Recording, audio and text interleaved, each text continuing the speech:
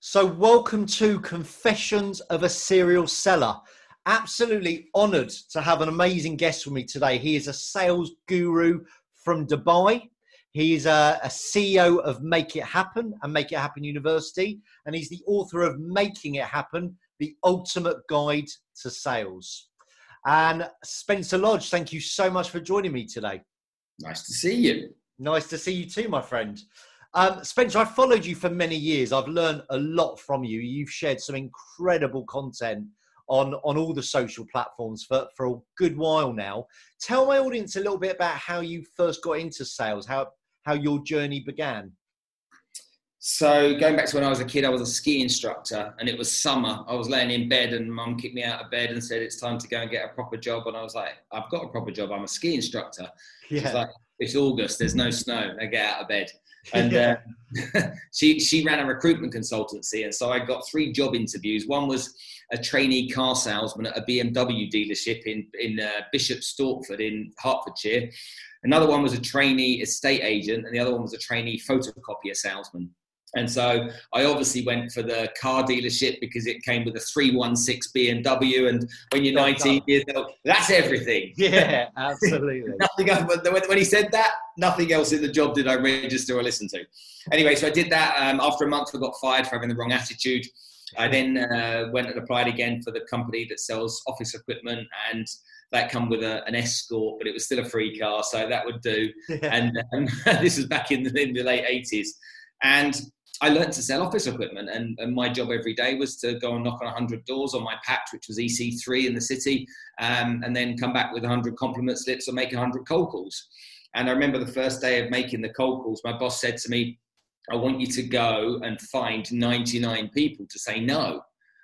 And I remember I'm young, so I don't have an attitude around it. I don't have any preconceived ideas. I'm just young, so I'm learning. So I picked the phone up and made these phone calls. And, you know, the nicest thing someone said to me was no thank you. And the rest of it was abusive. And I got to the end of the day and I went to the boss and said, I've got the 99 no's. And he gave me a high five and a hug. He said, brilliant job, well done. And I was like, what's that all about? And so the next day, same thing again, made the 99 calls, went to my boss. He said, brilliant. He said, look, I want you to understand the importance of getting no's, because if you get the no's, that means you're working closer towards a yes. And remember, you need the no's to get a yes. Now, remember, I'm green, I'm not experienced. And what he was trying to teach me was to deal with rejection. And understand that rejection was part of sales. And so the more I accepted rejection as being part of the game, the more I was going to cope with it and not be one of these people that became terrified of the phone or terrified of prospecting and stuff like that. He said, look, you're only ever going to find a yes when you've asked enough people that have said no to you. So every day you've got to go find no's, because they're your steps to the yes. So that was a great learning experience for me. And selling office equipment in London, there were loads and loads of companies doing it. It was highly competitive. So it was a great training ground for me in sales. And it was, you know, it was fun as well. There was 100 people in the office. There's loads of guys like me, you know, trainees and experienced people. There were people in there earning like £300,000 a year. And to me, that was a number I couldn't even add up. You know, and I was 18 years old.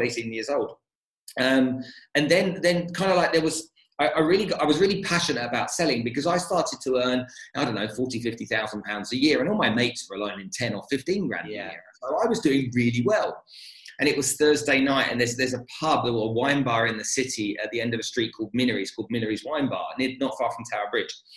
And I saw this girl as I walked in there. I just saw her. She was the most beautiful thing I've ever seen in my life. She was just stunning. And so I was with a couple of mates. We had a couple of beers. And they're like, well, go and talk to her. I'm like, no, I'm not talking to her. Eventually, a couple of hours later, I walk over to her. And she's like, why didn't you come and say hello earlier? I was like, what do you mean? She said, you've been staring at me for 2 hours. And so I asked her what she did. She told me she worked for an architectural firm. She was a secretary or something. Told me about her job and her family and stuff. And she said, what do you do? I said, I'm a salesman. And she just looked at me and rolled her eyes and was like, oh, why did I have to meet a salesman? And I was like, well, what were you hoping to meet? She said, I don't know, an investment banker, a lawyer, I don't know, somebody, you know, not a salesman. And it really upset me, it really bothered me in that moment, and put a chip on my shoulder, because I was really proud of what I did. And I said to her, look, your company is an architectural firm and it sells architectural services. People go to your company if they want to have a property designed or a building designed. That's what your company does. And if you don't have any customers or any clients, your business doesn't make any money. If it doesn't make any money, then you don't have a job. So you need to understand that first things first, your business needs to make revenue. And secondly, where does the revenue come from? Well, it comes from salespeople going out there and finding the revenue. The other thing you need to understand is that these guys go through psychological highs and lows on a weekly basis. You know, they can face rejection, they can have a win, you know, they're up high because they've just scored a deal, or they're on their knees because that deal they thought they were going to get isn't going to happen. But they've still got to make sure there's food on the table. They've still got to pay for their car. They've still got to pay for the rent or the mortgage. And they don't get their steady salary every month like you do. So give these people a bit of a respect and understand they've got a really tough job to do. Yeah. With attitudes like yours, it doesn't help them. And it kind of changed their thinking, but got me on a bit of a mission to wanting salespeople to be respected. And so I forever have wanted salespeople to be respected because I think it's an incredible industry. It's an incredible job, and it's something you can do forever when you learn how to do it. Yeah. But not only that, my daughter's at university, and when she leaves, she's going to go for a job interview, and she's probably going to fail the first interview because she doesn't know how to sell herself. Yeah. And so we need it in all aspects of our lives. And so I've been very passionate for a long time of taking the profession of sales seriously, caring very much about the skills required and the constant re-education required as things have evolved over the years. And I just think that, and I wish and I pray that other people felt the same way. And I'm on a mission to make that happen. Well, I love your passion that comes out, and I absolutely agree with you. Everyone is in sales, no matter what you do. As you said, if your daughter's selling herself for a job opportunity. And I know you've worked probably with thousands of salespeople now throughout your career. In your valued opinion, what does separate the top 1% of performers from the mediocre? It's, I think, self-awareness, limiting beliefs, and I think work ethic. You have a lot of people that say you need to be smart and you don't need to work hard, but I just think that's a load of nonsense. Of course, you can work hard at the wrong thing, but having a really strong work ethic, a real commitment to work and effective time management and focusing on money-making activities. I think if you're good at doing that or you're committed to doing that, then I think you can be successful. And I think the other thing is you've got to have purpose. You know, you've got to have a why. There's got to be a reason for it. And a lot of people don't. They face a bit of rejection. They don't know why they're doing it. They kind of fall into sales because they couldn't get a job anywhere else, or they don't have necessary qualifications to go and do something that they might like to do. And for me, that's just, you know, that's really sad because I think that anyone can be successful at sales. Anyone. You know, the people say, oh, you've got to have the gift of the gab and all that rubbish. No, you don't. Some of the best salespeople I've ever met are introverts like you wouldn't believe, very shy types of people, but they're on a mission.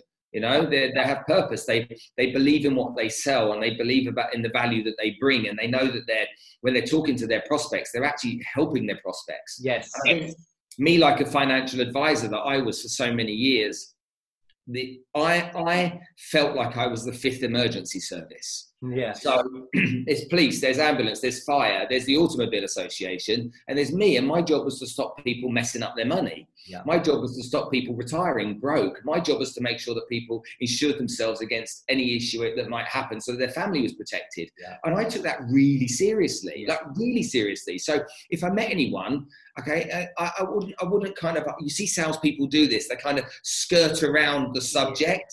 Yeah. Or they're kind of shy to say what they do. I'm an executive this, or I'm all these fancy titles, vice president of XYZ nonsense. And for me, it's like, I stop people messing up their money. That's what I do. And so the way I do it is by giving them sensible financial advice. And, you know, most people don't do that. And so that's a little bit about how I came about it. And this is why I think it's important to understand we could all be good at selling, number one. And number two, you have to have that key drive. You have to know where you're going, and it has to matter to you. I love that. And you mentioned your background there with being an IFA. And I'm sure you've worked with many IFAs as well in your time. Some of the IFAs I work in the UK work with, they charge 1% fees initially, and then maybe 0.75% fees going. But some of them are charging 3% up front with 1% ongoing. Why can some people command those different fee structures and others can't? It's about what you're worth, isn't it? Mm. At And the end how of do the you articulate that? well, it all depends on what you're worth. So, if you're in a business and I don't know, you take the hourly rate a lawyer charges. Yeah. You can go to a top law firm like Clifford Chance, Allen and Overy, and you'll pay £700 an hour. Yeah. You can go to the guy on the high street and he'll charge 150 quid an hour. Yeah. So why can Clifford Chance charge more than the guy on the high street? Well, because they believe they're worth more. Yeah. Have they read the law in more detail? You could argue they have or they haven't. Yeah. They get it wrong sometimes. You can argue they do and they don't. But they believe they're worth more. And I think it's down to how you value yourself and how you value your time. And I certainly won't get out of bed for any less than what I think I'm worth. And I don't think anybody else should. Now, being worth something and delivering something is another matter. If you're charging 1% and somebody else is charging 3% and literally you're both delivering the same thing, then, buyer beware. Yes. Yeah, that's a fair comment. You touched on the word earlier that I think so many salespeople, this word is what prevents them from picking up that phone. It's what prevents them from asking for that business. And it's that big rejection word. And you obviously, you started by, it sounds like a very good manager who said to you, go get 99 of those every day. And that helped build up your backbone. But it's easier said than done. So what's some of your best advice or tips for some of my listeners who are thinking, sounds great, but I'm still petrified of making that cold call? What's some of your suggestions there? Okay, so it's quite a detailed subject, this. The first thing I think you've got to understand if you're scared of picking up the telephone is, why are you scared? What are you scared of? Has the telephone got teeth? Is it going to bite you? And if it's not going to bite you, then what's the worst thing that can happen on a phone call? And that the worst thing that can happen is someone could say no. So let's understand why somebody would say no. Well, not everybody's interested in your product and service. Yeah. And why would they be? Why would everybody be interested in what you do? You're not interested in what everyone else does. Yeah. You don't say yes to everybody that contacts you trying to sell you something. You have your preferred brand of bread that you buy from the supermarket. You go and pick it up. It's the one you're comfortable with. Some of you have your preferred brand of clothes and cars, and whether that's next, Hugo Boss, Giorgio Armani, whoever it may be, you've made that decision that you like that more. And, some of your reasoning for making that decision might be, wrong. It might be the same sweatshop in China that Armani and Gucci make their clothes. We've heard stories about that kind of stuff before, but it's what we like. So the first thing I would get everybody to understand is that, look, there are going to be people that say no. So expect it, welcome it, okay? And also don't try and convince people that aren't interested in your product. I see a lot of people doing this. The way you sell is to, if somebody says no, then think about another way. But if someone's not interested in what you do because they actually don't have an interest, you're flogging a dead horse. Yeah. And don't take it personally. They're not rejecting you. They're just rejecting the product. Now, a lot of salespeople that don't like picking up the telephone actually aren't very good at using the telephone. Yeah. And so to be good at anything, you have to practice. And that doesn't mean you have to practice picking up the phone. That's not the solution, because if you repeat the same madness over and over again, you know what's going to happen. Yeah. The way that you get really good on the phone is by learning how to be good and then role playing. And salespeople, all your listeners here, I don't like role playing. It's a false situation. It's not real. That's a load of bollocks. Yeah. There's nothing better than role playing, because you're on a heightened state of alert. You're with your peers. You can be judged, okay? But if you can deliver in a role play, picking up the phone's a walk in the park. Yeah. Yeah. No, I couldn't agree with you more.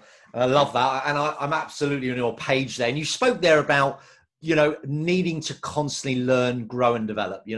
We are lifelong learners, some of the best salespeople in the world. What's some of the best advice that you've personally been given in a sales perspective? Advice from customers or advice from people that have taught me? Maybe both, actually. Whatever you took as great advice that's helped carve out your career. I think when I look at the teachings that I had over the years, because there's a couple of people involved in this. So the first guy that taught me to sell was a guy called David Schillingus. And David was epic because he was really encouraging, really supportive. And we used to train every morning in our office in London at 6:15 till 8 a.m. And I used to have to drive from out near Colchester every morning. And so it was an hour into work. I was up at 4:30, leave at 5 till 6 drive in, 6 o'clock into the office, grab a coffee, start the training.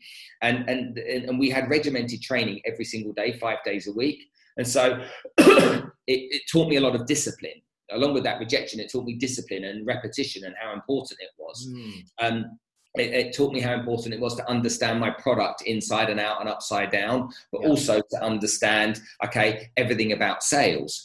And when you have a desire to learn, you pick the people that you like the most. Some people have liked the Brian Tracy's around the world over the years. But for me, the person that resonated with me as a young man was Zig Ziglar. Yeah. And then he used to talk in his southern drawl, you gotta have goals, he used to say. And I had the cassette tapes that were in the car, and I used to listen to Zig Ziglar. And then the person that took my career from, I was earning decent money in financial advice. I was in Europe at the time, and I remember I was earning about 250 grand a year, and I thought I was pretty cool. I was in my 20s, and I'm good. Yeah. And then I bought a 6 CD set of Get the Edge with Tony Robbins. Yeah. And I just got a car, and it had a CD stacker in the boot. Yeah, I remember that. I've arrived. Yeah. And I thought I was the badass, So I put my 6 CDs in there, and I listened only to those 6 CDs for 12 months whenever I was in the car. Yeah. And my income went up ×4. All because of what Tony taught me. And then I went on one of these UPW Unleash the Power Within weekends with Tony. And then I paid for his coaching, and I had him to coach me. And he just thought much bigger than me. He just had much in his mind. I was playing the game small. He's playing this game so much bigger. And taught me to understand that I was getting in my own way. And it taught me to understand that I needed to get out of my own way. I needed to stop having the mindset and the beliefs that I had. And I see so many salespeople that are either arrogant, obnoxious, or know-it-alls, or won't listen, think they know it all, think they can't be taught. You can't teach an old dog new tricks. Well, I'm 50. Yes, you can.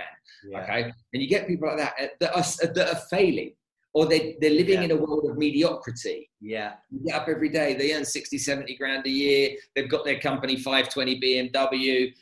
And they're doing okay. They're not at the top of the leaderboard in whichever company they're in. They're just doing okay. Yeah. And to me, that's such a shame for not only them, but it's such a shame for their family too, because they wouldn't allow in a million years their children to behave like that. Yes.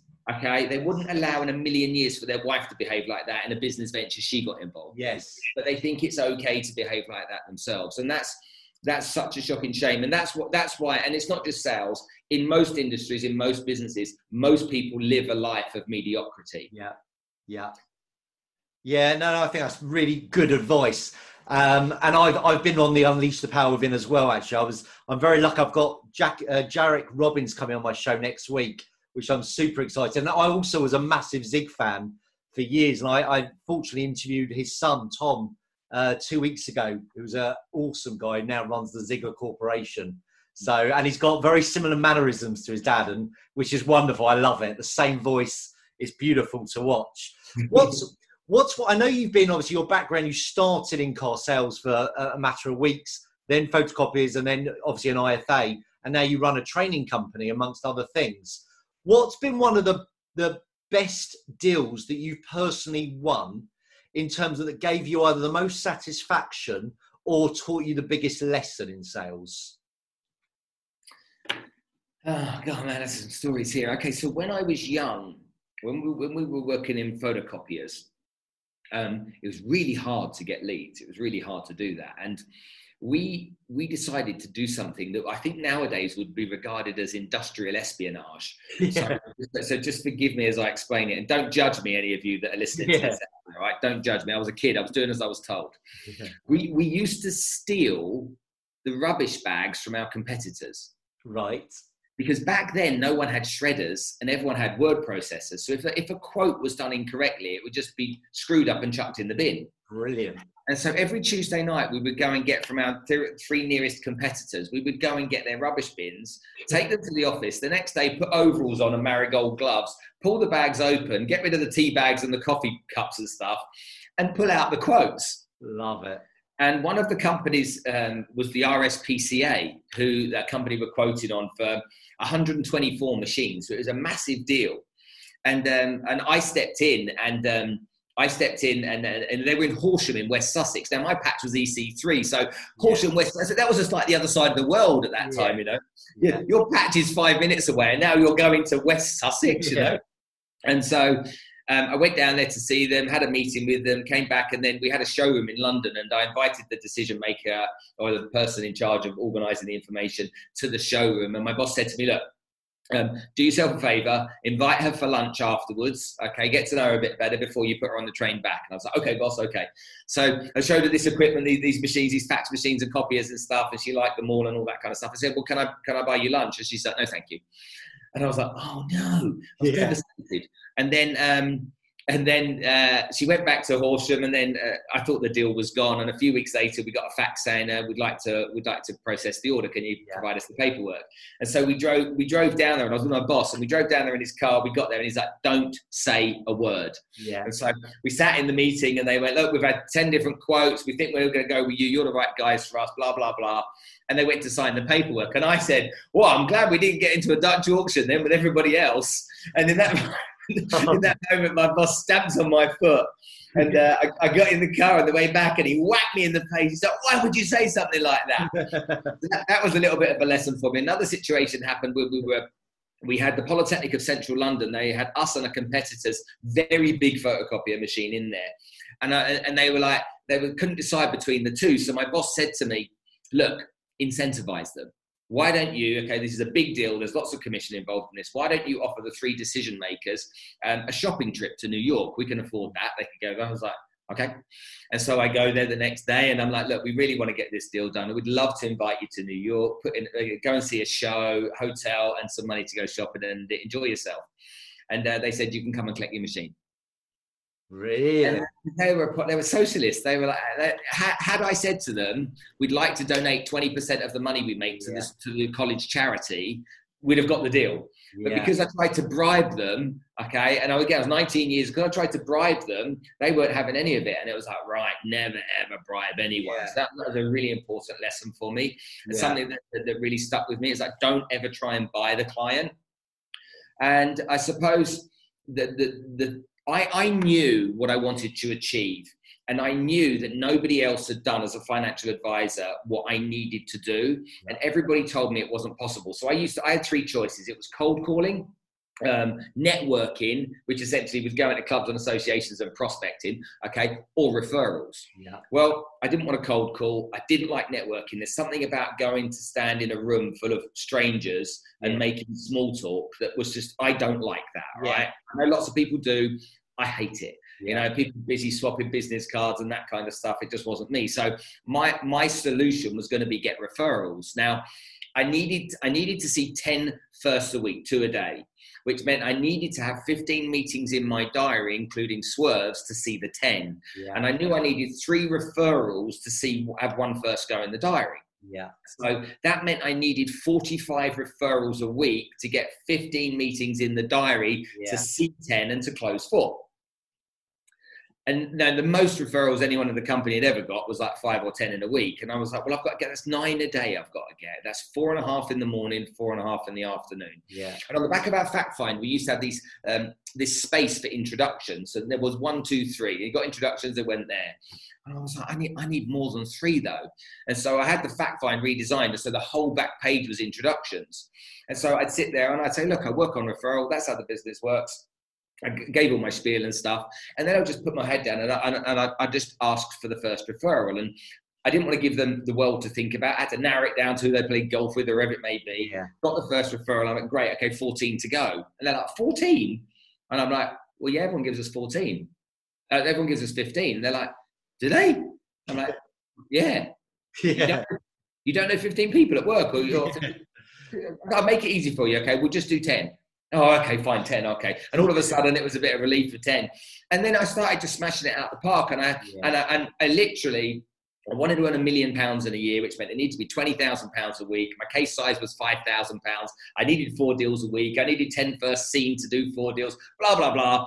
And I was getting 45 minimum per week, which meant every person I saw was referred. So when you see someone who's referred, they refer you because that's how they were introduced to you. Yes. So, and the people saw me doing that and they were like, I can't believe that you do that. There's something else going on. So I used to take other financial advisors with me to watch those meetings to demonstrate that I really would say it. And 2 things I used to do as well. Number one, I targeted all of my advice on bankers because I know that financial advisors are scared to sell to bankers. That's because they think bankers know as much as they do. Yes. But the reality is bankers, I used to sit down and I'd say, if you have a dinner party at your house, people come around and you're a banker, the people ask you what to do with money. And they're like, yeah. And I'm like, you don't know though, do you? They're like, no. And I'm like, because they don't. Okay, if they work on a dealing room floor or in treasury, then maybe. But banks are so much bigger than that. So I made a beeline for bankers. And so that worked in my favor as well. And the other thing is I used to have a really strong approach to selling in terms of laying down the rules. So I used to be very clear at the beginning, look, Mr. Prospect, I don't want to waste my time. I don't want to waste your time. This is what I'm going to do. This is how I'm going to do it. Okay, if you accept that, then we can move forward. But look, I'm known to be a straight talker. I say it like it is. Now, would you like me to fluff it up around the edges or would you like me to level with you? Yeah. And they would always say level with me. Okay, so that means I might tell you stuff you might not like to hear, but it's going to be the truth. Yeah. And they're like, no, do that. Which then gave me the opportunity to sit down and say, right, you're 40 years old and you've got nothing planned for your retirement. Does your wife know?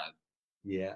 And they'd look at me like, what do you mean? I'm like, well, someone needs to tell your wife that you've not done anything for your retirement. So it's either going to be me or you. Who do you think should tell her? Yeah. And they could see that I was really serious. Yeah. And so when you sell and you are really serious and you're there and it's not, about, this is what salespeople get wrong. They're there and the prospect's there and it's kind of like, please, sir, become my client. Yes. Whereas for me, it's like, I'm as valuable as you in this meeting. Yeah. I'm as needed as you. And so that's where the levels were. And what's interesting, listening to you, your numbers. You've talked a lot actually about conversions of, your outcome was to do $1 million a year and therefore you needed to do X amount of deals. And a lot of salespeople that I work with don't seem to know their numbers or track them. How important is that to you as part of the process? It's like an accountant not using an Excel spreadsheet, isn't it? It's like, would you trust him? Yeah. It's like a doctor not knowing anything about medicine. It's like, this is vital. You have to know your numbers. As much as you might not like them, you have to know them because to get anywhere, you need to know where you're going and you need to know when you want to be there. And whether that's Christmas every year or whatever that might be, you've got to know what your goal is and when you're going to achieve the goal by. And then you have to work back from your goal to understand it. And if you don't know the numbers, it's a bit like that, isn't it? It's just a guessing game. Now, I know if you start a new job and you don't have any data before you, you can argue that I don't have the data, but there should be enough examples of that data from other people. Yeah. Salespeople hate using CRM systems and I don't want to have to keep updating a CRM system. I'm like, that's gold. That is information to help you. Sod the company. Yeah. That helps you. Yeah. You've got to get your head into this. This is your benefit. Yeah. It's like the salespeople again are lazy, aren't they? A lot of them are lazy. They want give me a hot lead. I mean, the conversion rate of real estate brokers in Dubai is for 100 leads they'll convert 1 sale. Really, Jesus. The best is 4%, so 4 sales, and that's like outstanding. Most of them it's 1%. And what do the salespeople say? Well, the leads are weak. Yeah. The leads are. I want the Glengarry leads. No, and they said the Glengarry was real estate as well, or plots of land. But it's like, why are the leads weak? Why is it not you? Well, it couldn't be me. Look at my ego. Look at me. I'm great. Yeah. Yeah, you're the one that's wasting all that time making 100 stupid phone calls to people when you can. So my question to you then, obviously, when you started learning from Tony Robbins and he got you to think big, right? And you touched on limiting beliefs. And I went through, funny enough, that exact same journey. I realized it was the negative stuff I was saying to myself that stopped me. But for my sales listeners, what's your number one tip of how they can start thinking differently and get the drive that's needed to succeed?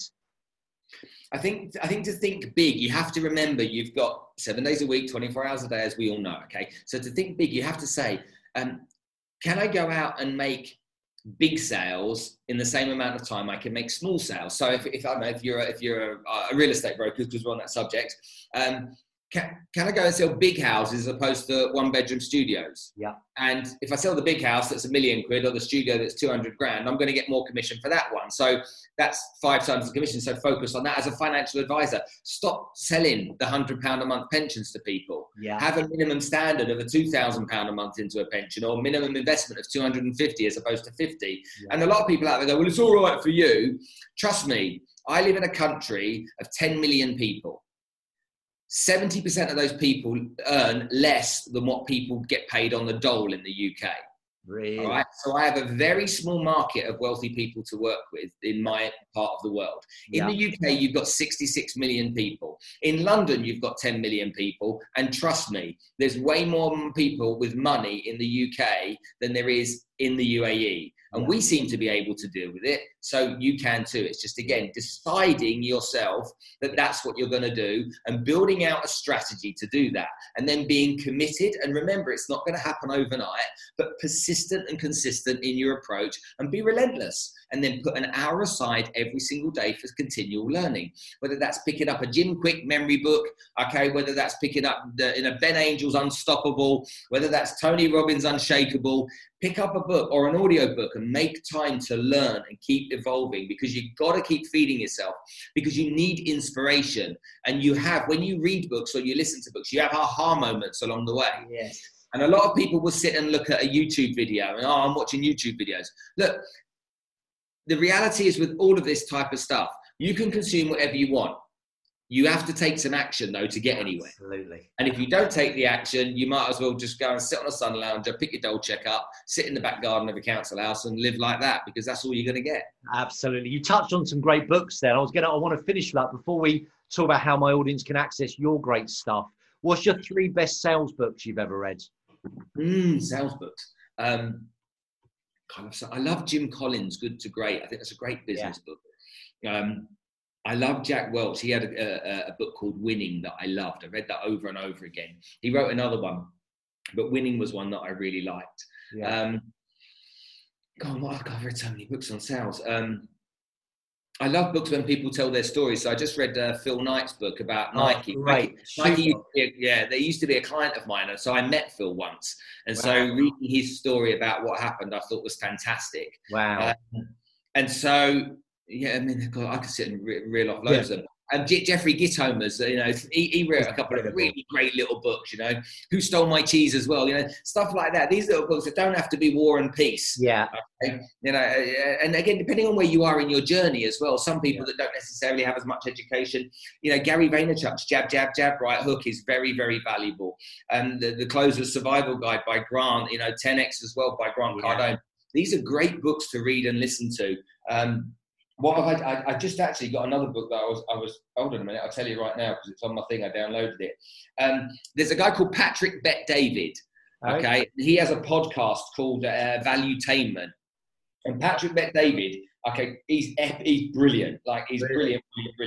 And so I've just ordered his book. I don't think, it comes out in August.